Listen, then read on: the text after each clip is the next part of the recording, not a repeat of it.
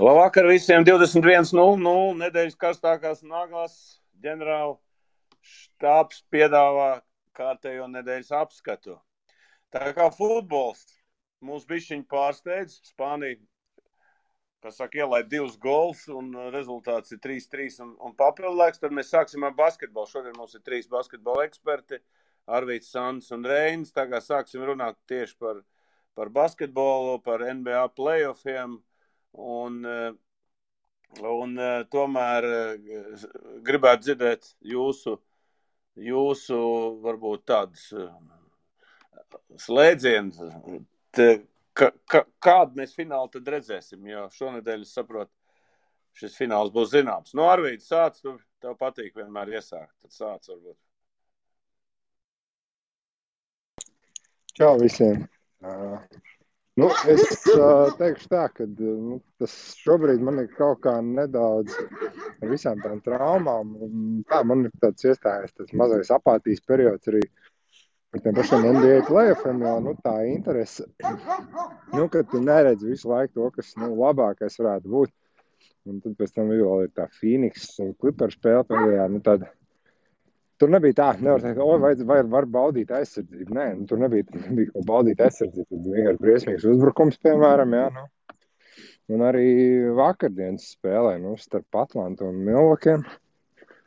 Tur lūk arī, vienam čalam trauma, neveiksmīgā situācijā, protams, kā tas viņu ietekmēs turmākajā sērijā, grūti pateikt. Bet, pateicoties lieliski, ka Middleton spēlē 4. un tad arī Milwaukee uzvarēja. Teorētiski, ja vien viņi nebūtu tur čakarējušies pirmajā spēlē un darījuši pašas stulbas lietas, drīzāk, ja Milwaukee būtu 3-0 vadībā sērijā, un mēs runātu, ka viņi gatavojās jau finālam, bet, vēl jau nekas līdz galam nav beidzies. Es saku, man ir nedaudz iestājusies tāds klusais periods ar NBA, un jau vēl tas tev rakstīja, tāda jāla nedēļa ir bijusi basītī, priekš manis vismaz personīgi. Arvīt, tev tur suņi sacīks? Es staigāju ar suni ārā, līdz ar to visi kaimiņi arī sveicinās automātiski. Tā kā nav variantu. Ok, es saprotu, ka Latvijā te mums ir slikti redzams, kas notiek Sanda Amerikā. Kā tur uztver šobrīd NBA fināls un šīs nezināmās komandas, kas nepretendē parasti uz čempionu titulu, šobrīd var spēlēt finālā? Labvakar visiem. Viennozīmīgi, ka šogad ir viens no interesantākajiem playoffiem un izslēgšanas spēlēm NBA tikai tāpēc, ka tālāk tie komandas, kas praktiski gan arī nav nekad uzvarējuši vispār NBA čempionu titulu. Ja Milwaukee kaut kādā 71. gadā, man liekas, tad Atlanta vispār bija, tad nebija Atlanta, kad vinēja pārējās abas komandas nav vispār vinējuši. Tad ņemot vērā tikai to, ir interesanti skatīties un kad nav teiksim, tie favorīti, kā Brooklyn, kā Lakers un vēl visādas komandas, kas it kā bija paredzēts, ka viņas tiks vismaz līdz konferences finālam. Bet skatīties ir ļoti interesanti un es ar lielu aizrautību to daru arī. Atvainojos. Es saprotu, tev tur ar telefonu zvani. Aha, tā, un tā kā man rezultāti arī patīk, kādi ir, un tas, ka Phoenix ir krietni priekšā ir Clipperiem tagad, un man patīk Phoenix vispār gājiens playoffos, tas ir prieks skatīties, ka viņi ir pārvarējuši gandrīz. Kurš ir tavs favorīts? Pasaka, kurš tavs favorīts? Phoenix mans favorīts. Tagad ir Phoenix. Bet tev tā Chris Pauls nepatīk? Chris Pauls man nepatīk, bet, teiksim, kā tā komanda ir izveidojusies, es tā kā to pieņemt viņu lomu un es pat sāku tagad pa viņiem slimot, jā. Tā kā tā. Man patīk, kā viņiem tur viss notiek un spēles ziņā, es domāju, viņi izskatās vislabāk no visām komandām, ko nevarētu teikt ne par... Es teiktu, spēles ziņā, sastāvziņā ir savādāk, bet tieši spēles ziņā kāda izskatās, kā tā spēle iet un ir, es domāju, pirmā vietā ir Phoenix, pēc spēles otrā vietā ir Atlanta, tad ir Un Milwaukee, es domāju, vispār ir pēdējā vietā pēc spēles, kā viņi spēlē. Viņi spēlē vienkārši drausmīgi. Viņi turās tikai uz līderiem un uz individuālo meistarību kaut kādu. Tādā ziņā, es domāju, Phoenix varbūt viņi nav sastāvs un kadru ziņā nav tik spēcīgi. Tā kā es domāju, kā pārējās komandas, bet man patīk, kā viņi spēlē, kā viņi cīnās un kā viņi ir, cik nopietni viņi ir. Protams, visi ir nopietni, bet viņi, es domāju, ir parādījuši to, ka viņi var vinēt jebkuru. Tā kā. Ok. Reine, kur komanda ir tavu favorīti un kurš vinnēs čempionu titulu šogad? Čau visiem, labs vakars. Grūti man pat tā pateikt. Es laikam no tā basketbola skatīšanās apjoma kaut kā notrūlinās emocijas. Man tā vismaz starp šīm 4 komandām tāda izteikti favorīta nav. Būtībā es pat vienkārši piekrist gan vai vārds vārdā tam, ko tikko Sāns teica par to, ka Phoenix spēlē vienkārši baudāmāk un ir, teiksim tā, no skatītāja viedokļa lielāks prieks par to, ka viņiem viss tas sanāk, ka Aitons playoffos piedzīvojis tādas ļoti labas vairākas jau nedēļas no spēlētāja, kuram sezonas laikā bija kritusies loma, kurš tomēr atrada savu vietu un ka Kris Pols vispār tiem jaunajiem basketbolistiem parādīs, teiksim tā, ceļu uz kvalitīvu basketbolu. Man gan ir aizdomas, ka Milwaukee ar savu zvaigžņu pārsvaru spēs tikt galā, ja tāds būs potenciālais fināls. Šobrīd vismaz tā izskatās, bet, esam jau daudz ko piedzīvojuši savienojumu ziņā šajās playoffos, tā kā varbūt nevajag vēl teikt hop. Bet jā, tad es tā varētu nodalīt. Phoenix spēlē tā, ka prieks skatīties, bet Milwaukee varētu būt labākā. Ok, Milwaukee, starp citu, es arī prognozēju, ka uzvarētājs, bet pavisam citā kontekstā. Šobrīd Edgaram man jautājums, vai Clipperiem vēl ir izredzes pieķerties? Viņi jau tomēr 2 sērijas izvilkt, no 0-2, varbūt no 1-3 viņi var izvilkt. Jā, sveiki visiem. Es domāju, ka nebūs comebacks Clipperiem, jo, ja tā paskatās, kā viņi spēlē vienu no lēnākajiem basketboliem visā NBA, un izņemt ārā to Kawhi Leonardu, kas tomēr ir tas half-court spēlētājs, ar kuru tik daudz uzbrukumu tiek veidoti, grūti. Es domāju, ka viņiem būs, ja tagad tas Reggie Jacksons ir paņēmis kaut kādu slogu uz sevi, tad es nezinu, vai ar to būs pietiekami. Tāpatās arī daudz piemirst, ka viņš ir traumatisks, bet savus 15-20 minūtes varētu iedot arī Ibaka. Tā kā, ja tu izņem Clippers, kas nebija numur 1 favorīti šo sezonu, ja tu izņem no viņu sastāvā ārā Kawhi un Ibaku, tad nevar jau gaidīt no viņiem, cik tur tos comebacks pēc kāds. Tā kā es domāju, ka nebūs. Un Phoenix, tur ir ļoti laba komanda un daudz piemirst, ka viņiem ir arī tāds spēlētājs kā Mikal Bridges, kurš baigi labais aizsardzībā un tā, un kurš arī tūlīt nākamā sezona būs eligible tam līguma pagarinājumam, un viņš noslēgs, ticamāk, kaut ko ap 20 miljoniem. Tā kā es domāju, Suns, visticamāk, jau būs tajā finālā. Arvid, ko tu man pateiksi vēl par to, ka vai Latvija nožēlo, ka Kurucs atlaida? Varbūt būtu mūsu pirmais NBA čempions. Kur es zinu, Latvija nožēlo, vai viņi atlaida? Mēs par šitā, man liekas, runājām pirms dažām nedēļām, kad tas fakts pats par sevi bija noticis. Milwaukee ar viņu nereiķinājās. Un tas arī viss. Viņi nereiķinājās ar viņu kā spēlētāju, viņu rotācijā playoffos. Viņi nereiķinājās ar viņu kā čali, kurš viņiem būtu nākotnes ieskatā. Tas, ka Latvija varētu tur gribēt vai vēl kaut ko, to šito vai vēl kaut ko, tā ir tāda hipotētiska stēle. Tas viss ir kaķim zem astes. Tagad čels vismaz pirms kādu laiku bija Latvijā, trenējās individuāli līdz ar to, pie fizisko sagatavotību līdz ar to, viss kārtībā. Strādā pie nākamās sezonas, lai būtu augstā līmenī atkal un tikt pie spēlēšanas. Es nezinu, vai tur man kaut ko vajag nožēlot. Nē, es tik tā uzprasīju, varbūt tādā ziņā, ka diez vai kāds latvietis vēl varētu tā reāli finālā tikt NBA. Par to jau iet runa. Kad vēl tiks, varbūt Porziņš, labi, tas cits stāsts. Es reiz gribu uzdēt par jauno Dallas treneru, Jasonu Kidu. Vai tas kaut ko glābs Dallas, vai tomēr tur tā pārbūva kaut kādu viņi tur taisīs? Jā, interesants variants. Es domāju, pēc viņa, it īpaši pēc viņa darba Milvokos, lielākajai daļai palika tāds iespējas, ka varbūt tīri tādā spēļu vadīšanas, spēles plāna ziņā šobrīd, un tobrīd nebija pats spējīgākais treneris, bet jāņem arī vērā, ka treneri arī attīstās, aug, mācās, apgūst, viņam arī daudz ko var arī ietekmēt asistents, tā kā es domāju, ka uzreiz nevar norakstīt viņu tādā ziņā, bet interesantākais bija tas, ka toreiz joprojām esošie komandas līderi, Jānis noteikti, man arī atmiņā palicis Middletons. Varbūt kļūdos, ja es pieminu arī viņu. Viņi bija starā par Kidu un ļoti pateicīgi par to, ko viņš devis viņu izaugsmē. Un es domāju, tas nav pārsteigums, ja savulaik augstā līmenī spēlēs saspēles vadītājs ar savu harizmu un vienkārši sapratni par to, kā funkcionē basketbols, spēja pacelt jaunas zvaigznes, spēja ar viņām saprasties.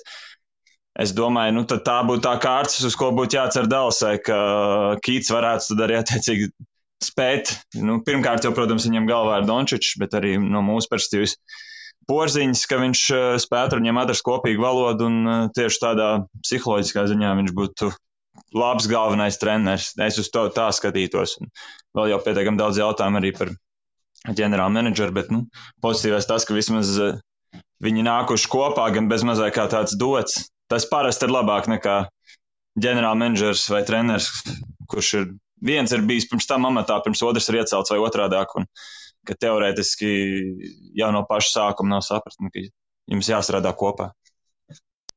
Sandi, es zinu, ka Jasons Kids tavs viens no mīļākajiem spēlētājiem. Kā tu prognozē situāciju Dallasā?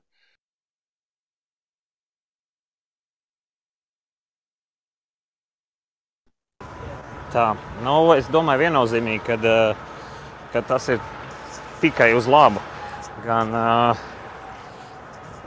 Porziņģim, gan Dallasai, teiksim, runājot, ne par Dallas pašu sniegumu grūti pateikt, bet Porziņģim viennozīmīgi tā ir cerība kaut kādu sevi labāk parādīt. Es domāju, ka varbūt viens no iemesliem, kāpēc Porziņš netika veiksmīgi aizvadīja to pēdējo traumas, tas ir viens, bet arī tas, ka varbūt Karlērs nesaskatīja pietiekami daudz laika veltīt, varbūt viņa iespējām uzbrukumā kaut kādu, viņš varbūt nelika viņu tur, kur viņš vēlētos būt.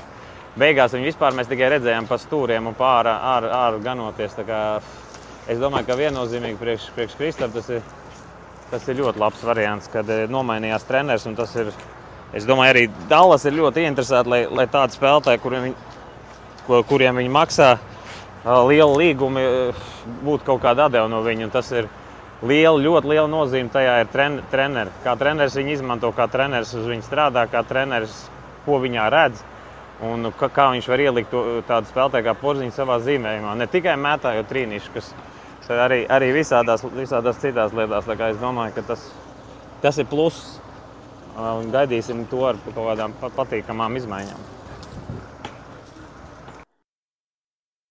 Pāriesim pie Kaspar Ciprus, pāriesim Eiropas čempionāts. 3. jūlijā sākās Latvijā Eiropas junioru čempionāts. Ja? Es domāju, ka viņš tā plaši nav noskanējis sabiedrībā, bet tas ir baigais fórums. Mēs ar Kasparu paši bijām Portugālē, zinām, ko tas nozīmē. Tur visi pasaules jaunākie U19 basketbolisti. Kaspar, varbūt pastāst mums vairāk par šo, lai mūsu gan skatītāji, gan klausītāji, gan visu to varētu.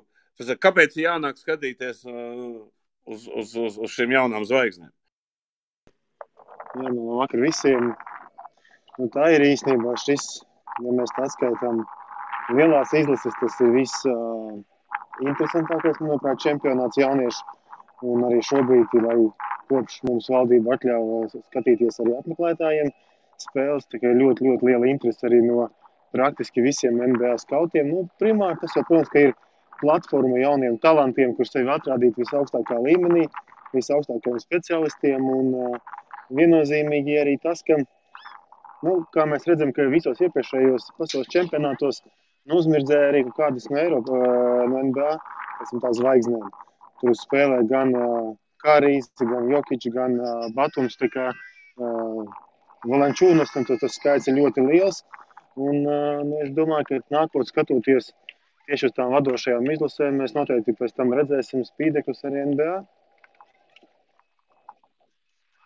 Es gribēju dzirdēt, kur būs spēles un kā var iekļūt, vai tie protokoli kaut kādi savādāk, vai tāpat vakcinētie. Varbūt kaut ko pasaka vairāk. Jā, spēles notiks attiecīgi 2 grupas, kur būs Latvijas un Lietuvas grupas. Pirmās 4 spēles notiks Daugavpilī. Savukārt C un D grupa, kur ir Amerikā, Turcija, Malī, Francija, Spānija un pārējās komandas spēlēs Olimpiskajā sporta centrā. Un sākot no ceturtdaļfināla, komandas attiecīgi pirmās 8 spēlēs arēnā, un tas, kas spēlēs pa 9-16 vietām, tās spēles Olimpiskajā centrā arī Rīgā. Par skatītājiem situācija ir gluži vienkārša, ka, ja nemaldos, 22. datumā jūnijā valdība atļāva, ka iekštelpās var būt arī skatītāji, protams, kā ievērojot visus priekšnoteikumus, kas ir noteikti ministru kabineta noteikumos, respektīvi var nākt tikai un vienīgi vakcinētie vai izslimojošie personas ar derīgajiem Covid certifikātiem. Šis nav mūsu redzējums, bet vadlīnijas, bet tās ir ministru kabineta noteiktās, līdz ar to mums ir jāpielāgojas pie tā, kas ir. Neslēpšu, ka tas ir arī ļoti liels izaicinājums, jo, kā mēs zinām, bija Jāņi un 5 dienas brīvs, bet mums attiecīgi bija visu laiku jādomā, kā mēs izveidojam attiecīgi protokolus, lai mēs laižam ne tikai latviešus iekšā, bet arī ārzemniekus. Jo no 1. jūlija būs arī visa Eiropas Savienība vienota sistēma, kā attiecīgi arī ārzemnieki, kas būs vakcinējušies savās valstīs, Eiropas Savienības pilsoņi, būs attiecīgi, mēs viņus varēsim pārbaudīt un arī ielaist attiecīgi arī mūsu spēlēs. Tā kā, diemžēl šobrīd var apmeklēt tikai un vienīgi vakcinētie un izslimojušās personas. Vai nav kaut kāda varianta tomēr, kad valdība vēl sakarā to, ka strauji samazinās saslimušo skaits, ka var arī būt tā, ka ielaidīs arī vēlāk, sākot ar ceturtdaļfinālu, arī viss gribot? Vai nav tāds variants? Tāds variants, es domāju, šobrīd arī nepastāv, jo, ja mēs, teiksim tā, tas ne tikai mēs, bet jebkurās iekštelpas sacensībās, kas ir personalizētas un numerētas, attiecīgi, ja mēs laižam vakcinētos un izslimējušos, tad mums ir neierobežots skaits, un, respektīvi, ja, piemēram, Latvija aizstās ļoti tālu, tad mēs varam cerēt uz diezgan pilnām tribīnēm, bet savukārt, ja mums ir arī tie cilvēki, kas ir ar testiem, tad attiecīgi tur uzreiz jāievēro 2 metri un tā tālāk. Tā kā valdība pagaidām uz to neparakstījās. Ok, paldies. Ja kāds no basketbola ekspertiem varbūt grib pa Eiropas čempionātu izteikties jauniešiem, varbūt kādam ir kaut ko piebilst to? Reini, tev?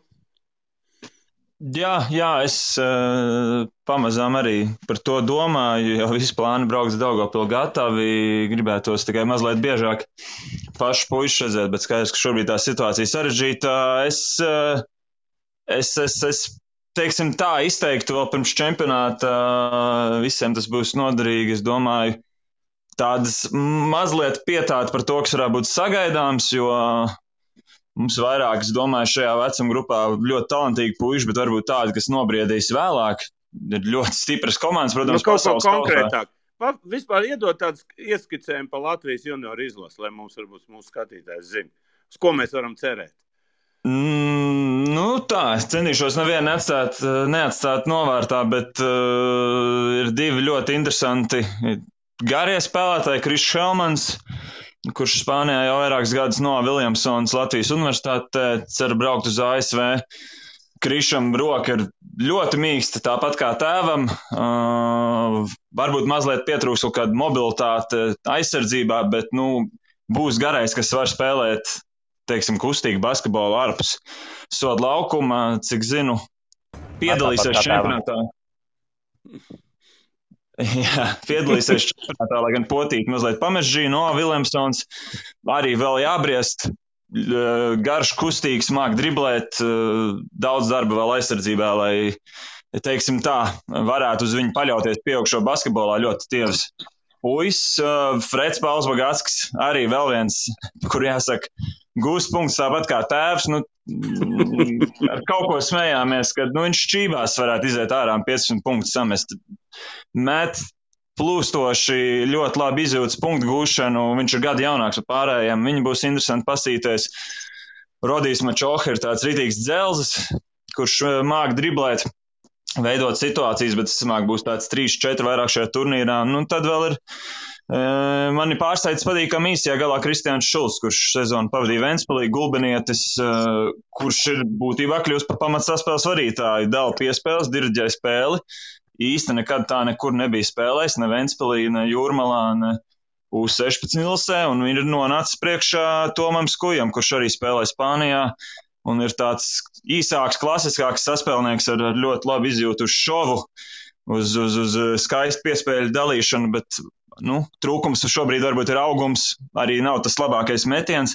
Tā kā kaut kā tā apmēram, lielākajai daļai ar to līderu ir tā piebilde šobrīd, ka es nedomāju, ka viņš šobrīd var rādīt labāko basketbolu, viņam ir jābriest, viņam dažās spēles niansēs ir trūkumi, tāpēc pavisam noteikti es domāju, dažās spēles būs smagi, un šī nav komanda, kas tūlīt pat varētu radīt rezultātu. Kā es domāju, mēs mazliet vairāk cerējām ar 92. gadiem, kad pagājušo reizi organizējām. Bet talanti patiešām ir ļoti labi šajā komandā. Ko tu prognozē? Pirmo astotnieku, uz ko mums koncentrēties, lai nelamātu viņus?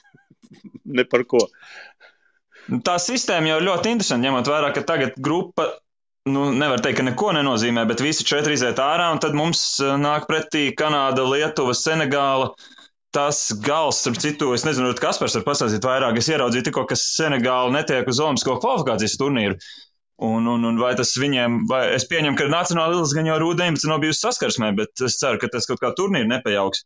Bet var prognozēt, ka es domāju, viena no šīm 3 komandām spēlēs ar Latviju 8. finālā, un Man patiešām, es ceru, ka es kļūdīšos, bet man liekas, ka tās ir objektīvi stiprākas komandas ar nobriedušiem džekiem. Grūti būs, vai tur nāks pretī Maršļons ar tiem tubeļu brāļiem, vai tie būs mazāks iespējas man ir pa Kanādu, bet es pieņemu, viņi būs labā līmenī, un Senegāla arī. Ar tiem afrikāņiem mums pārsvarā man šeit gājis diezgan slikti pasaules kausos. Nē, nav gājis slikti. Nav slikti gājis. Mēs atceros, ka Nigēriju spēlējām. Mums tur bija tāda veči pretī, bet tāpat beigās apspēlējām. Tā kā, tie uz NBA draftējās uzreiz pa taisno. Mūsē tur vēl, viss bija tie viņi. Te ir 2 milzīgi prospekti Senegālai. Mums tieši, es ceru, ka Krišam viss būs labi, viņš varēs parādīt, uz ko viņš ir spējīgs, jo mums ar garo galu uz 16 gāja grūti šai vecam grupē, jo, gluži vienkārši puiši ir. Viņi ir tādi slaidāki, kustīgāki, modernie, un pretī nāk, tie, kas ir nobrieduši un ir gatavi iestumt zem groza. Tās pārbaudas vēl ar Lietuvu, kur izlaid Krišanu, vienam pašam patiešām grūti gāja, jo tur ir pretī jau universitātes basketbols ASV. Bet redzēsim. Ok, Kaspar, kur mēs varēsim šīs spēles skatīties, ja mēs tur netiekam zālē? Jā, šīs tiesības attiecīgi pieder TV6. Tā kā visas Latvijas spēles varēs skatīties pa TV6, un visas pārējās spēles attiecīgi, kuras ir citu grupu spēles un citu komandu spēles, mēs visu varēsim redzēt FIBAS YouTube kanālā. Tā kā tur visas spēles būs redzamas. Ok, paldies, tad mēs basketbola tēmu varam pabeigt. Futbols. Spānija 5-3 vinnēja pagaidām. Vēl ir palikuši 9 minūtes. Tā kā varam pāriet pie futbola lielā. Ir sācies playoffs. Kā teikt, manuprāt, ļoti interesants playoffs. Varbūt iedosim mūsu Girts mūs šodien un Kaspars. Varbūt vēl kāds pieslēgsies te pēc spēles beigām klāt pie mums. Kaspar, pakomentē šos pirmos 4, varbūt jau 5 playoff spēles. Kas pārsteidz, kas nepārsteidz? Kas tavs favorīts? Jā, labvakar visiem klātesošiem. Es ceru, ka labi var man dzirdēt. Var. Par favorītiem vienmēr grūtā teikt. Patiesībā es droši vien teiktu, ka tāda liela pārsteiguma līdz šim nav bijuši. Ne grupu turnīrā, ne playoffos. grupu turnīrs laikam vispār izslēdz tās komandas, kuras lielākā daļa no mums būtu paredzējušas, ka izslēgs, un play-offs ir sācies. Lielās komandas, kuras pārliecinoši spēlē grupu turnīros, un kurām paredzēja uzvaru arī visā Eiropas čempionātā, kā Beļģija un Itālija, daudz maz pelnīti, ne bez grūtībām ir tikušas tālāk. Beļģijas Portugāles spēlē otrais puslaiks, manuprāt, bija ļoti aizraujoši, ka Portugāļiem bija jāparāda tā kaut kāda vēlme vinnēt un kaut kāds šis te azarts. Holanda, mana vēsturiski iemīļotā Holanda arī nepārsteidz. Tā viņa arogance un tā viņa pašpārliecinātība, principā, kur varēja novērot grupu turnīrā un kur komandas viņas nespēja kaut kādā veidā noķert, tad Čehi viņus izmantoja 100%. Un visu tautu mīļākā izlase Dānija, kas protams, ne futbola apstākļu dēļ ir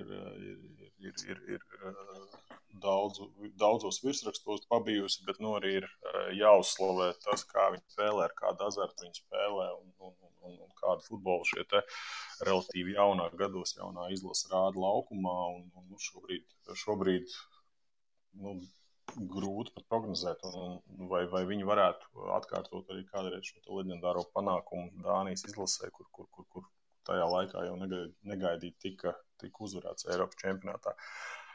Es domāju, ka man, ja būtu jānosaukt tādi lielākie aizkustinājumi vai prieks par šo Eiropas čempionātu, tad viennozīmīgi pirmā vietā ir šo te fanu un skatītāju atgriešanās tribīnēs. Tas priekš manis ir tāds tiešām priecīgs moments, ka mēs atkal redzam skatītājus, mēs izjūtam šo te atmosfēru, ko rada šo te lielie futbola festivāli. Manuprāt, tas ir lieliski. Par otru jau es pieminēju Dānijas izlasi. Šeit gan es gribētu tieši par to futbolu, kādu viņa rāda laukumā, par to agresīvo ātro spēli. Arī var vilkt paralēlas ar vispār kopumā ar futbola attīstību Dānijā, Skandināvijā, kā mēs redzam, Skandināvu komandas parādīja lielisku sniegumu un kvalificējoties turnīram, gan arī turpinot spēlēt pašā fināla turnīrā. Un rītdien es personīgi gaidu Anglijas-Vācijas spēli, kas vienmēr ir tāds saldais ēdiens jebkuram futbola mīļotājiem, nemīļotājiem, un tā ir tāda sāncensība, kas iet daudz gadu garumā un būs ļoti interesanti pastīties, sevišķi, ja mēs skatāmies uz to play-off atzaru, kas ir, ja mēs to tā nosaucam viena no pusēm, tad šeit jau var iezīmēties kaut kādi tie galvenie favorīti, kas arī varētu spēlēt finālā. Tā kā tie ir tādi mani highlight, kas ir šobrīd Eiropas čempionātā.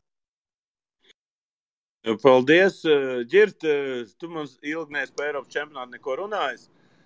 Kas tavs favorīts ir un kas tev šī čempionātā patīk visvairāk?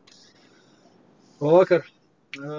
Es teikšu tā, ka es jau kopš seniem laikiem, ja Eiropa, tad tā ir tikai Itālija, ja pasauli, tad Itālijai vēl pievienojās Argentīna. Bet Itāļi, man prieks, ka ir atguvuši savu romantiskā futbola godu un cienīgi viņi arī demonstrē. Protams, ne bez problēmām, kā jau Itāļiem paredzēts, bet es teikšu tā, ka ļoti interesanti ir vērot to, ka tas līmenis ir tik augsts, ka būsim realisti, ka tas tomēr ir jāsaprot, ka tas ir turnīrs. Un tomēr izšķirošs ir šis te kolektīvais gars. Komandām ir jābraukā no valsts uz valsti. Ja? Tur nav tas tā, ka vienā vietā, tur var arī viesnīcā atpūsties un gatavoties kaut kādai noteiktai spēlei. Tad šobrīd tā nianses tomēr ar visu šo te ir ļoti būtiski, un es domāju, ka tieši šis te, kā izdodas šo te mikroklimatu menedžēt, kur viens otram kaut kur varbūt tas papildus vēl šiem te papildus grūtiem apstākļiem nākot klāt, viens otram kaut kur krīt uz nerviem, kā viņi to tiek galā, ja? Tas būs izšķiroši. Protams, man, ja skatās no tāda fanu viedokļa, ļoti, ļoti patika, kā pārdzīvoja un dzīvoja līdzi visam Ungāri. Viņi, protams, varēja būt tie, kas varbūt kaut kādā veidā liktu vāciešiem atkal rekonstruēt savu futbola sistēmu, ko viņi izdarīja 2000, kurā mums tur 4. gadā, ja, kad Latvija pamācīja viņus. Ja. Nu, lūk, un šoreiz, diemžēl, izspruka sveikā. Tad cauri būtu interesanti paskatīties, kādas pārmaiņas Vācijā notika, ja viņi netikt ārā no grupas.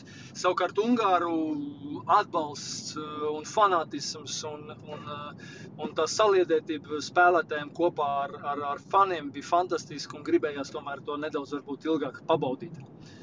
Tāds varbūt mans tas tīri emocionāls, kā no skatītāja viedoklis. Paldies, Ģirt. Varbūt vēl kāds Reini, tu varbūt gribētu, ja mēs jau visi te futbolu, kā saka, divāni eksperti esam, varbūt tu gribētu pakomentēt attiecībā par visu to čempionātu, kas tev patīk, kas nepatīk.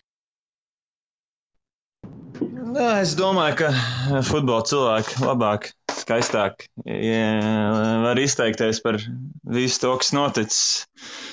Forši, ko var piebilst, forši bijuši sastāvdaļfināla spēles. Prieks, ka tas nav licis vilties. Tagad gan izskatās pieņēma nepareizu lēmumu, palaižot garām Spānijas-Horvātijas spēli. Tur visi pasauli gan jau apstājusies tajās abās valstīs, sekojot līdz tiem mačiem, bet galvenokārt man bijis prieks, ka ir bijis ko redzēt sastāvdaļfinālos un turpina sekot līdzi. Ok.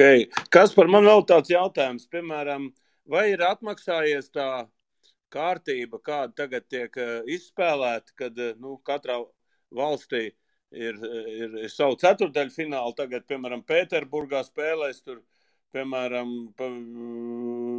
nosacīti viena cita komanda, piemēram, Itāļi iespējams spēlēs Minhenē, bet varētu spēlēt Romā. Ja, varbūt te pie kaut kā vajadzētu piestrādāt, lai tomēr tās mājas komandas varētu mājā nevis spēlēt citā valstī. Tas varbūt arī tāds, pakomentē lūdzu, kā tā formula tev patīk, nepatīk. Šis jau bija liels izaicinājums kopš paša sākuma, gan turnīra rīkotājiem UEFA. Šis te izvēlētais formāts daļēji bija saistīts ar to, ka šis ir jubilejas turnīrs Eiropas čempionātam, un otrs iemesls bija tas, visi tie skandāli, kas bija saistīti ar iepriekšējo UEFA prezidenta aiziešanu, un patiesībā tas tika veidots simboliski, ka tas tautu apvienošanas turnīrs, kur rīkošanas daudzās stadijās bija ļoti daudz un dažādas problēmas, un kur tad arī viens no tiem jautājumiem tika apspriests, vai cik liederīgi ir, piemēram, divām komandām, kuras nav saistītas ar šo te mājas stadionu, kurā notiek spēle, un kā tas varētu atsaukties tieši uz šo te skatītāju interesi. Bet patiesībā šajā kontekstā, kad jau ilgāku laiku stadionos nav bijuši skatītāji, nav bijušas šīs emocijas, tad, manuprāt, tas ir nostrādājis par labu, un jebkuras tribīnes būs piepildīts tajā kapacitātē, ko tās attiecīgajā spēlē var. Faktors, protams, ka ir šī ceļošana, tas ir vēl viens izaicinājums, kas komandām stāv klāt, un šeit arī varu rēķināt, kur komanda ir labākā vai sliktākā pozīcijā. Otrs ir šīs nianses par šo ceļošanu un par šo dažādās valstīs pastāvošajiem noteikumiem, kurus tad dēļ futbola mums nav jāievēro. Piemēram, mēs lasām, ka šobrīd Sanktpēterburgā patiesībā ir viens no tādiem, varētu teikt, vīrusu epicentriem, bet, ja tu brauc skatīties futbolu, tad uz tev neviens no noteikumiem neatiecās, kas, protams, ir tāds diskutabls objekts un ļoti interesants, arī ļoti interesanta tēma, bet kopumā es domāju, ka šobrīd fani un līdzjutēji ir noilgojušies redzēt klātienē futbolu.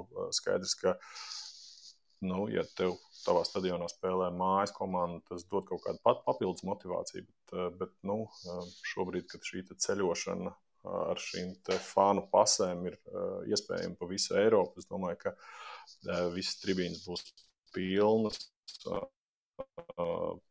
un atmosfēru mēs varēsim novērot, varbūt ne tādu, kā tā bija Ungārijā, bet Ungāra izlases spēles laikā, bet katrā ziņā tuvu tā.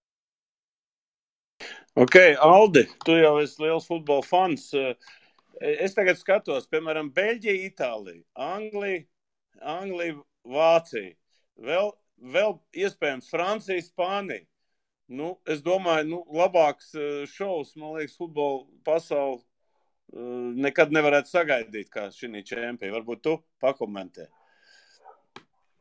Labvakar visiem. Es tāpat kā Reinis ļaušu runāt ekspertiem, bet es gribu teikt, ka šovakar gaidām, mēs ar puiku gaidām ļoti labu spēli. Francija spēlē, mums ir mīļākie spēlētāji. Tā kā es ceru, ka beigsies Valdi pasākums tev līdz pulkstens 10, kad sāksies spēle. Noteikti. Noteikti. Jā, tā kā mēs paspēsim arī formulu izrunāt. Bet jā, lai runā futbola cilvēki, man ļoti interesanti paklausīties. Tā kā tā. Ok, tad es pēdējo jautājumu varbūt vēl ģirtam pa virslīgu parunāšu. Jā? Varbūt, ja šeit ir vairāk vai mazāk vēl, kā saka, tie rezultāti. Spānija uzvarēja 5-3 beidzās, tā kā lielvalsts vēl vien tik. Kas notiek šobrīd virslīgā attiecībā par to, vai to noņems, nenoņems, un vai 3 punkti dabūs Daugavpils vai nedabūs? Kas tur notiek jūs lauciņā, Smilšu kastītē? Oi, tas ir sarežģīts jautājums. Mums kā klubam, ja ne katru dienu, tad katru otro dienu nāk kas paziņojumi, ja, tur tā tiesāšanās iet un advokāti strādā un principā kasā ir iesūdzējis ne tikai Futbola federāciju, bet arī visus klubus. Tāpēc līdz ar to mēs tur tiekam informēti. Es teikšu godīgi, es nespēju izsekot līdz, man nav tāda apjoma zināšanas, lai es tajā visā tik ļoti iedzinātos, bet tur tas darbs juristu pusē no vienas, no otras puses ir tā kā karā, ja. Tāpēc, kā tas beigsies, cik es saprotu, tad jūlija sākums vai paši jūnija beigas, tūlīt jābūt ir kaut kādai sēdei, un vai viņa notiks tā kā sacīt, strikti un uzreiz paziņos kaut kādu lēmumu, vai tā būs tikai pirmā sēde no daudzām, nezinu, te jau dažādas vēstules tiek rakstītas, ja, ļoti sarežģīta situācija, teikšu godīgi, tas, ka Latvijas futbolā ir šādi, tā kā šobrīd Ventspils ir izstājusies un Noa ir uz bezdibeņa malas, nekas labs tas nav, un es teikšu tā, mums arī pāriem klubiem ir ļoti sarežģīti, tu sarunā mājas spēles, vienu grafiku, bet viss tas mainās, kalendārs jāpārstāda, ja tagad beigsies vēl viens klubs, ja, tad atkal man ļoti žēl ir par to, ka ne tikai virslīgi pazūd, bet arī pazūd dublieri, ja, kur spēlē visi jaunie tā kā perspektīvie spēlētāji, nākotnes spēlētāji, kuriem jau dēļ Covid pusgadu ir absolūti dīkstāvi, ja, ar spēlēm. Un, ja šobrīd pazūd Ventspils, tas nozīmē vēl 3 spēles mazāk, ja pazūd vēl kāds, tad vēl 3 spēles mazāk, un tas tomēr iedragā daudz ko, un tā situācija ir ļoti skumja. Varbūt arī tiešām jānok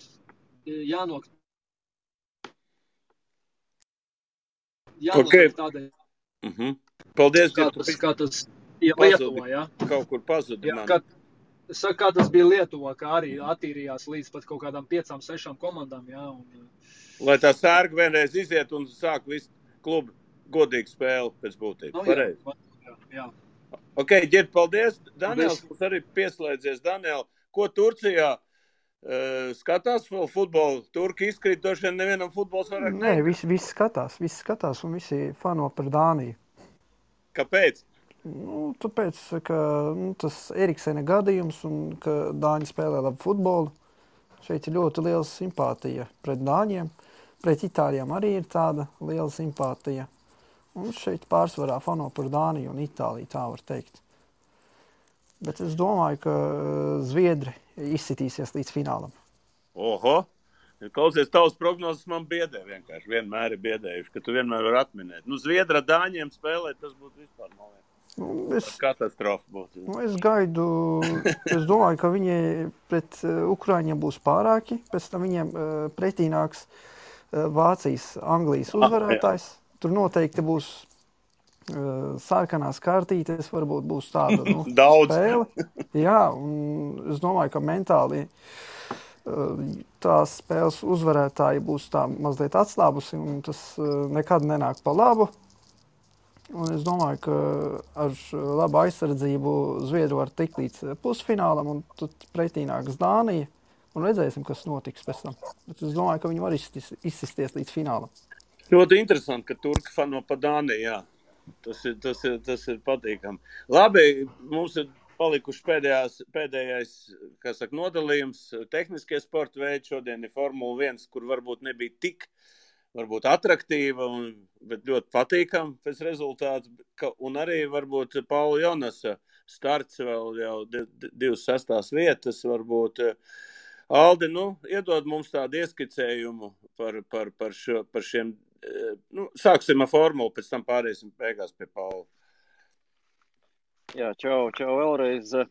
Jā, par formulu es dzirdēju Valdi, ka tu saka, nav vairs tik interesanti. Mēs ar Jānšu runājam, ka ļoti labi, ka pa vidu ir kāda sacīkste, kas ir nedaudz mierīgāka, plūstošāka, lai var novērtēt tomēr tās sacīkstes, kas ir pietiekami aizraujošas un interesants ar intrigu, jo, kad tu pārēdies saldums, tad ar kaut kādā brīdī varbūt pa daudzi. Tā kā būs labi šonedēļ, cerams, ka uznāks lietus, bet galvenais, ko var paņemt no šīs sacīkstes, ka 4 uzvaras pēc kārtas Red Bullam un nekas tāds nav bijis viņam šajā ērā, jaunajā dzinēja ērā, un tas nozīmē, ka ir tur izmainījies spēku samērs pilnīgi noteikti šobrīd, un ļoti iespējams, ka tas ir arī pagrieziena punkts šogad čempionātā. Un Red Bull izskatās šobrīd krietni labākā situācijā nekā Mercedes, un Mercedes sajūtās tieši tā, kā Red Bull jutušies iepriekšējos 7 gadus, ka neko nevar izdarīt ne ar kādu stratēģiju, un faktiski nekāda stratēģija nestrādāja. Konkurence ir ātrāks, un konkurence var norēģēt, un viss notiekās. Tā, ir pagrieziena punkts. Es ceru, ka Valtu nekritizēsi Red Bull sezonas izskaņā, ka Verstapens būs izcīnījis 5-10 uzvaras pēc kārtas. Man viņš patīk, lai viņš kaut vai 50 uzvaras pēc kārtas izcīnīja. Labi tur tev pie vārda. Man viņš patīk ne tikai kā braucējs, bet arī viņš turās viņš ir diezgan jauns pilots, bet tu man atsūtīji to bildi, Twitterī ieliki, jā, varbūt Jāni pakomentēja to bildi, ko ielika Alds, un cilvēkiem patīk. Par kuru bildi tu runā, Aldi? Hamiltons, kur raud. Kur raud viņš. Es to bildi neesmu nemaz redzējis, bet Hamiltonam pagaidām pāragri drusciņi ir raudāt, manuprāt, jo sezona vēl ir gara un ilga, un līdz pat Ziemassvētkiem vēl kāds braukās pa trasēm, un patiesībā, šis posms parādīja to, ka, ja tā formula ir vismaz 2 desmitaļas ātrāk par pārējām, tad faktiski, daudz nekādu baigo variantu nav, un arī tā taktika īsti neko nevar nospēlēt, un tad tiešām jācer uz kaut kādu lietu un visādiem citiem brīnumiem, bet uz to cer arī vislēnākās komandas visās gonkās. Tā kā tas tāds, jebkurā gadījumā tā Red Bull dominants pagaidām nav tik liela, kā tā bija iepriekšējos gadus Mercedesam. Mercedes bieži vien bija pat vairāk kā sekundi ātrāks pa visiem pārējiem, tā kā tur vēl nav līdz galam viss dziesmiņi nodziedāta.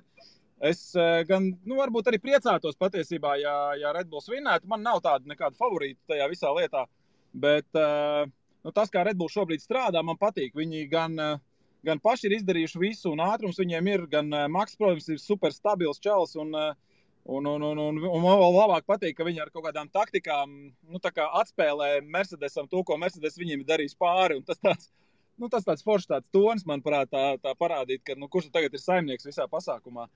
Es saku, galvenais, lai, es esmu par to, lai tomēr čempionāts risinātos līdz pēdējiem posmam, lai tā nebūtu, ka tomēr Maks paņem jau tagad un aizbrauc no visiem projām, jo, tajā brīdī man būtu vienalga, vai tas ir Maks vai kāds cits, tā totāla dominants, tā kā negribētos. Tas pats bija Šumahera ērā, vienā brīdī pieēdās. Tas pats bija Hamiltona nosacītajā erā. Fetel arī, Fetel. Arī Fetel, jā, un, zin kā, un vienā brīdī arī pa Maksi, tic man, Valda arī teiks, nu cik jau nu var, zin kā, nu. Un tāpēc es domāju, ka labāk, lai ir pārmaiņas, lai viņi kapājās līdz pēdējiem, tas visiem būs interesantāk, mēs visi būsim ieguvēji. Aldi, man vēl tāds jautājums par McLaren. Es saprotu, ka Rasē ļoti interesē McLaren komanda. Norris ir galvas pārāks par Ricardo. Kas notiek? Ricardo viss jau izpumpējies? Nē, protams, nē. Pilnīgi noteikti nē. Nekāds pamats panikai šobrīd nav, un krīze tā arī vēl nav. Un mēs šito, man liekas, esam daudz cilājuši, un tur tāda baigi jauni neko klāt pateikt nevar, bet ja būs ļoti līdzīga situācija vēl pēc vasaras brīvdienām, tad mēs varam sākt uztraukties nedaudz par Ricardo. Un, man liekas, ka ļoti interesanti būs paskatīties šobrīd otrais posms tieši tajā pašā trasē, jo tas Ricardo pietrūcis ir šogad, ka viņš principā mācās katru to jauno trasi ar pilnīgi jaunu stūru, ar pilnīgi jaunu mašīnu, ar pilnīgi jaunu dzinēju. Un tās nianses tajā līmenī ļoti daudz un dažādas ir. Un kā teica Jānis, 0,2 sekundes, tev jau ir pārsvars tāds, ka tu vari pārliecinoši uzvarēt. Saprot, lai tās 0,2 sekundes dabūtu uz 3-4 kilometru trasi, tur ir skaidrs, ka pilnīgi katrā līkumā tev jābūt ideālam. Tu nevar būt ideāls, ja tu brauc ar domāšanu. Viņš joprojām domā braucot, tas nav instinktīvi, tas nenāk dabiski.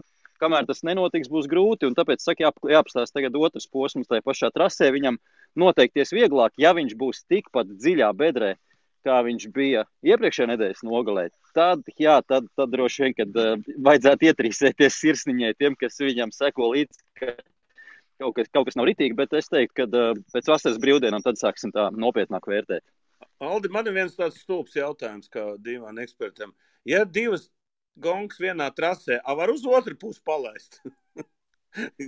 Ir tāda varianta trasē, vai nav? Nē, nav. Principā, protams, var jau darīt visu kaut kādas muļķības, bet teorētiski tas iespējams nav no drošības viedokļa, jo visas atveres, visās barjerās ir izplānotas, lai viņas ir tā kā zvīņas, ja tā var teikt, kur faktiski tu nevar nekur aizķerties. Ja tu brauc šajā konkrētā virzienā, ja tu trāpi barjerā, tu ilgi gar viņu var slīdēt un kamēr apstājies. Un visas atveres ir no otras puses. Ja tu sāc braukt no otras puses, tu vari ielikt frontāli vienkārši barjerā. Tas ir viena lieta. Otra lieta, protams, visas drošības joslas ir izplānotas, ka tu brauc vienā virzienā, kur tev ir lielākās iespējas izslīdēt, tā tālāk, tā projām. Tā ir tīrākā drošība. Un tā īsti pretējā virzienā. Ļoti reta trase, starp citu, viena no tām varētu būt Paula Ricard trase, kur mēs bijām. Uz divām pusēm, jā. Jā, tur teorētiski varētu mēģināt, bet tas, es domāju, arī nav vajadzīgs. Absolūti nav vajadzīgs, jo mēs redzējām, ka nav vienādas tās sacīgas. Tas, ka tagad bija Red Bull tās 0,2 sekundes, tas neko nenozīmē. Vēl es domāju, ka tur varētu viss pamainīties, un Jānis jau teica, ka sezonas turpinājumā Mercedes atgriezīsies, par to esmu pilnīgi pārliecināts, tāpēc, ka 0,2 sekundes tas pietiek, lai pārsvērt to svaru kausu par labu Mercedes tikai ar trases konfigurācijas izmaiņām. Tāpat Silverstone būs savādāk, un vēl kaut kāda laikapstākļa nāks klāt. Galvenā lieta, man liekas, ka tās riepas, pagaidām nav skaidrs, kurš tās riepas labāk saglabā, līdz šim to darīja tomēr Mercedes. Horners vai Matešits neatceros, kurš to teica. Viņš saka, Mercedesam pietrūkst tie 50 zirgi tagad, tāpēc viņi neko nevar izdarīt. Ja? Tā viņam bija baigā priekšrocība vienmēr. Labi, tas tā, bet es gribēju Jānim paprasīt, manuprāt, labākais braucējs bija Leclerc, un vispār Ferrari mašīna parādīja sev ļoti labi. Kas tur pa pamat bija? Jā, Leclerc noteikti nepavēlti tika, manuprāt, arī ievēlēts kā dienas braucējs, un lai arī tur tā pirmā apļa kļūdiņa saskaroties ar Gazlī viņam bija, kā viņš pats teica, sākot no otrā apļa, viņam tā bija viena no labākajām karjerā gonkām, un nevar nepiekrist pēc tam, kad ir nomainīts antispāns, pazaudēts laiks, viņš tomēr atguvās, un tās apdzīšanas bija fantastisks. Ferrari, jā, te ir tā lieta, mēs ar Aldu runājam šo, un ka viņi ir, tā kā, visu laiku bija tā, ka viņa kvalifikācija ir laba un gonkā ir sūdīgi, vismaz pēdējā laikā tā bija. Te bija otrādāk. Un te bija otrādāk, jā, un, kā jau Alds pa dienu arī minēja, es to nemaz nezināju, ka Binotto bija teica, ka viņi tagad ir kaut ko tur atraduši un kaut ko pamainījuši, 3 dienu laikā, ko nevarēja 2 gadus izdarīt. Tas maz ticams gan ir, bet kaut kur trāpīja ar regulējumiem, kaut kur trāpīja ar to, ka varbūt sacīkšu režīmā ar pilnu vāku un tā tālāk tā formula tomēr varēja tās riepas ieslēgt un labāk strādāt, kaut kur varbūt trāpīja ar aerodinamiku, un, protams, abi divi tie Ferrari piloti, viņi ir ļoti labi, ja? Un tāpēc, viņi parādīja to, ka viņi spēja dragāt, un parādīja arī to, ka tomēr tas Ferrari dzinējs šogad ir sakārtots, un tomēr tās jaudas, nav tā, ka būtu trūkumā. Līdz ar to viņi, bija ļoti skaisti apdīšanas manevri, Leclerc vispār tur aplasīja gandrīz pusi no visiem, tā kā un apzina, un aplasīja galvenais ļoti tā, kvalitatīvi. Visus pēc kārtas. Jā, ļoti skatām, jā. Un es vēl, protams, gribētu atzīmēt Norrisu. Nevar neatzīmēt Norrisu, jo, ja mēs runājam ne par Ferrari, tad Norris, protams, atkal aizvadīja vienu super stabilu sacīkstu, un ja Čalis pēc entajiem posmiem vēl joprojām ir 4. kopvērtējumā, un aiz viņa ir Bottas, jā, es teiktu, ka tas ir ļoti tāds rādītājs, ka tas Čalis ir nākamās kaut kāds paaudzes talantiņš, un uz viņu mēs vēl daudz ko redzēsim. Es vēl gribēju piebilst, Valdi, par šito Norris, ko Jānis teica, baigi labā štelle būtu bijusi, ja Sainz noķertu Norrisu, kā bija plānots, jo Ferrari šogad pilnīgi skaidrs cīnās tikai ar McLaren pa 3. vietu, un Sainza stratēģija paredzēja, ka viņš pēdējos apļos varētu noķert tieši Norris, un tur viņam būtu kapiņš pa to pēdējo pozīciju uzreiz aiz varenajiem.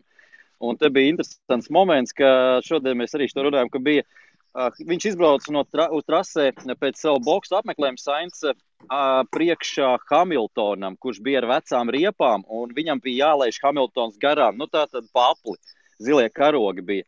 Viņš palaida garām, lai gan bija ātrāks par viņu, jo to prasa noteikumi. Un Ferrari lūdzās 4-5 apļus Mercedesam, lai viņi informē Hamiltonu par to, ka vai drīkst apdzīt atpakaļ par apli Sainz Hamiltonu, respektīvi atgūt šo apli zaudēto. Un tikai 4-5 apļus vēlāk Mercedes atbildēja, ka ka laižam garām, tikmēr Norris jau bija aizbeidzis prom no Sainz. Tā kā tur varēja reāli būt vēl interesanti baigi. Bet tāda interesanta nianse, ka Formulā 1 ļoti strikti ievēro šos zilos karogus un uzreiz būs sodi, ja to neievēro. Bullshit, tas ir bullshit. Indikārā vispār neskatās uz šito. Jā, es tieši gribēju minēt, ka Indikārās šajā ziņā zilie karogi ir ļoti informatīva nozīme. Un principā, ja tu esi ātrāks un tu esi otri apdzīs pa apli, tad tev ir arī jāapdzen viņš principā un nav pienākums laist garām tevi. Jā, tā formulas vājākā vieta. Iedosim mums meitenē, kā vienmēr, beidzamo vārdu attiecībā par Raselu. Es saprotu, ka tu pa Norris tik priecājies, bet par ko tu vēl tā priecājies šī gonkā? Kas tev vairāk vēl iepriecināja? Čau. Jā, protams, Norris man ļoti iepriecināja par vēl tāpatās īstenībā Twitterī jau tur tāpat bija saruna arī par to, ka Bottas jau neko nevarēs un neko, un tad, kā saka, sanāca viņam visiem parādīt pretējo, lai vai kā, bet tad bija uz piedestāla. Tāpatās Leclerc arī piekritīšu visam, ko šodien jau jūs teicāt, un arī, kas bija podkāstā Aldim ar Jāni teikts. Strolls arī nebija slikts, man bija baigi žēl pa Gazlī, ka viņš izkrita jau uzreiz. Un par Ricciardo, protams, tā ir tiešām sāpe, bet tāpēc, ka es zinu, cik jau gadiem ir pierādīts, ka viņš ir tehnisks braucējs, viņš ir labs braucējs, un viņam ir ķēriens, un viņam ir tas ka viņš to dara tiešām ar kaifu, un lai kā es saprotu, jā, kā arī Aldis teica, ka tas, ka ir katru reizi savā trasē, un katrā trasē tā formula viņam tāpat ir citādāk, bet man likās, ka pēdējos apļos viņš varēja to Alonso un Vettel vēl paķert, gribējās, tur nebija lielas atstarpes, bet jā, principā, man arī līdzīgi kā Valdim tā gonka likās salīdzinoši tāda, pārāk miermīla. Miegaina. Jā. Tad Baku tas bija tāds actions, ka tagad liekas, ko tad tagad, kā tad tagad tā var būt tik vienkārši tā formula. Bet, jā, man ir jāsaka, es tagad pieķēros sieviešu formulai. Es uzreiz pasaku, ka es neesmu feministe, ja? Bet salīdzinot šobrīd to, kas notika Austrijā meitenēm pret to, kas notika džekiem, tad meitenēm noteikti nebija garlaicīga gonka. Un kāpēc tā? Tāpēc, ka Pirmkārt, tas, ka tā kvalifikācijas laiks ir tāds, ka tur ir sekundžu simtaļas vienai pie otras, bet kas vēl šķiet interesanti, tajā visā pasākumā, pirmkārt, gadu meitenes nekur nav braukušas, viņām 1 gads tika izlaists, un tas, ka ir tas stereotips, meitenēm nevajag dot mašīnas, viņas jauc pedāļus un vēl tik nesko, un šeit bija interesanti, jo tur tik daudz kontaktus, tik daudz sagriešanās, izbraukšanas ārpus trasēm. Es ilgi nebiju redzējis, ko var salīdzināt, teiksim, ar džekiem, ja, kad džeki tādā ziņā brauc drusku tā kā prātīgāk, bet visam pār tam, es vēl esmu pašā tajā, kā saka, izpētes sākumā, bet es novēroju, ka viņām tas ātrums ir krietni mazāks nekā džekiem, un tur visu laiku tā sacensība bija tāda, ka rats ratā, tur bija apdzīšanas, tur bija akšanas, tur visu laiku bija tas cīniņš, un tas bišķi man tā kā, arī uzdeva to, ka, tad jau džekiem arī būs interesanti, bet, jā, tad šajā gadījumā man laikam dāmu gonga patika labāk, pateikšu atklāti. Un tur arī uz piedestāla 2 Lielbritānijas meitenes un no Lihtenšteinas braucēja. Lielbritāņi māk šampanieti uzšaut gaisā, jo acīm redzami Paula Lalis, kas uzvarēja gan kvalifikāciju, gan gongu, viņa laikam ir samācījusies no Norris, ka pudeli ir jāatsit pret zemi un tad būs lielais šampis. Tā kā man principā bija tā diezgan raibi tas viss, bet jā, es piekritīšu Valdim, ka šitā gonka man arī tā negluži iepriecināja, negluži miegu parāva, bet, varēja būt kaut kas drusku interesantāks, bet jā, piekritīšu Valdim, pagaidīsim, kas būs šajā nedēļas nogalē, un tad jau redzēs, kā būs. Rasa, paldies par informāciju, ka sievietēm ir formula, tā man bija pirmā dzirdēšana, tik analītiski paskaidrot, būs jāpiesako. Aldi, pēdējā tēma, lai tu futbolu var nostīties, mums ir 4 minūtes vēl par Paulu Jonasu. Tiešām tas, kas notiek MXGP pasakoja, tur visi top brauc. Man liekas, ka visas vietas, kāds ir tur tagad brauc, un viņš ir 6. Aldi, kas notiek vispār? Jā, vajag super sacīkst, jo īpaši otrā bija Matterley Basin Lielbritānijā. Briti māk būvēt trases motokrosā, viņiem vispār ļoti dziļas tradīcijas ir moto lietās kā kopumā, un dubļu motocikli viņiem vispār ir ārkārtīgi lielā cieņā. Un, Jonas jau ir uzkāpis uz Gazgas, kas ir, protams, varam teikt, ka tīrs KTM un brauc lieliski, ātrums viņam ir. Nedaudz vajag atslīpēt startu, tas ir pilnīgi skaidrs, ka ir, 90% no panākuma ir startā, un starts ir iespaidīgs. Iedomājieties, ka pie Bomja stāv 40 motocikli rindā, un pirmajā līkumā ir, tā kā pudeles kakls, un tur visi grib sabraukt kopā, un skaidrs, ka, ja tu tur noliecies, visdrīzāk, ka kāds tev ieliks mugurā, un tas ir ļoti stresaini.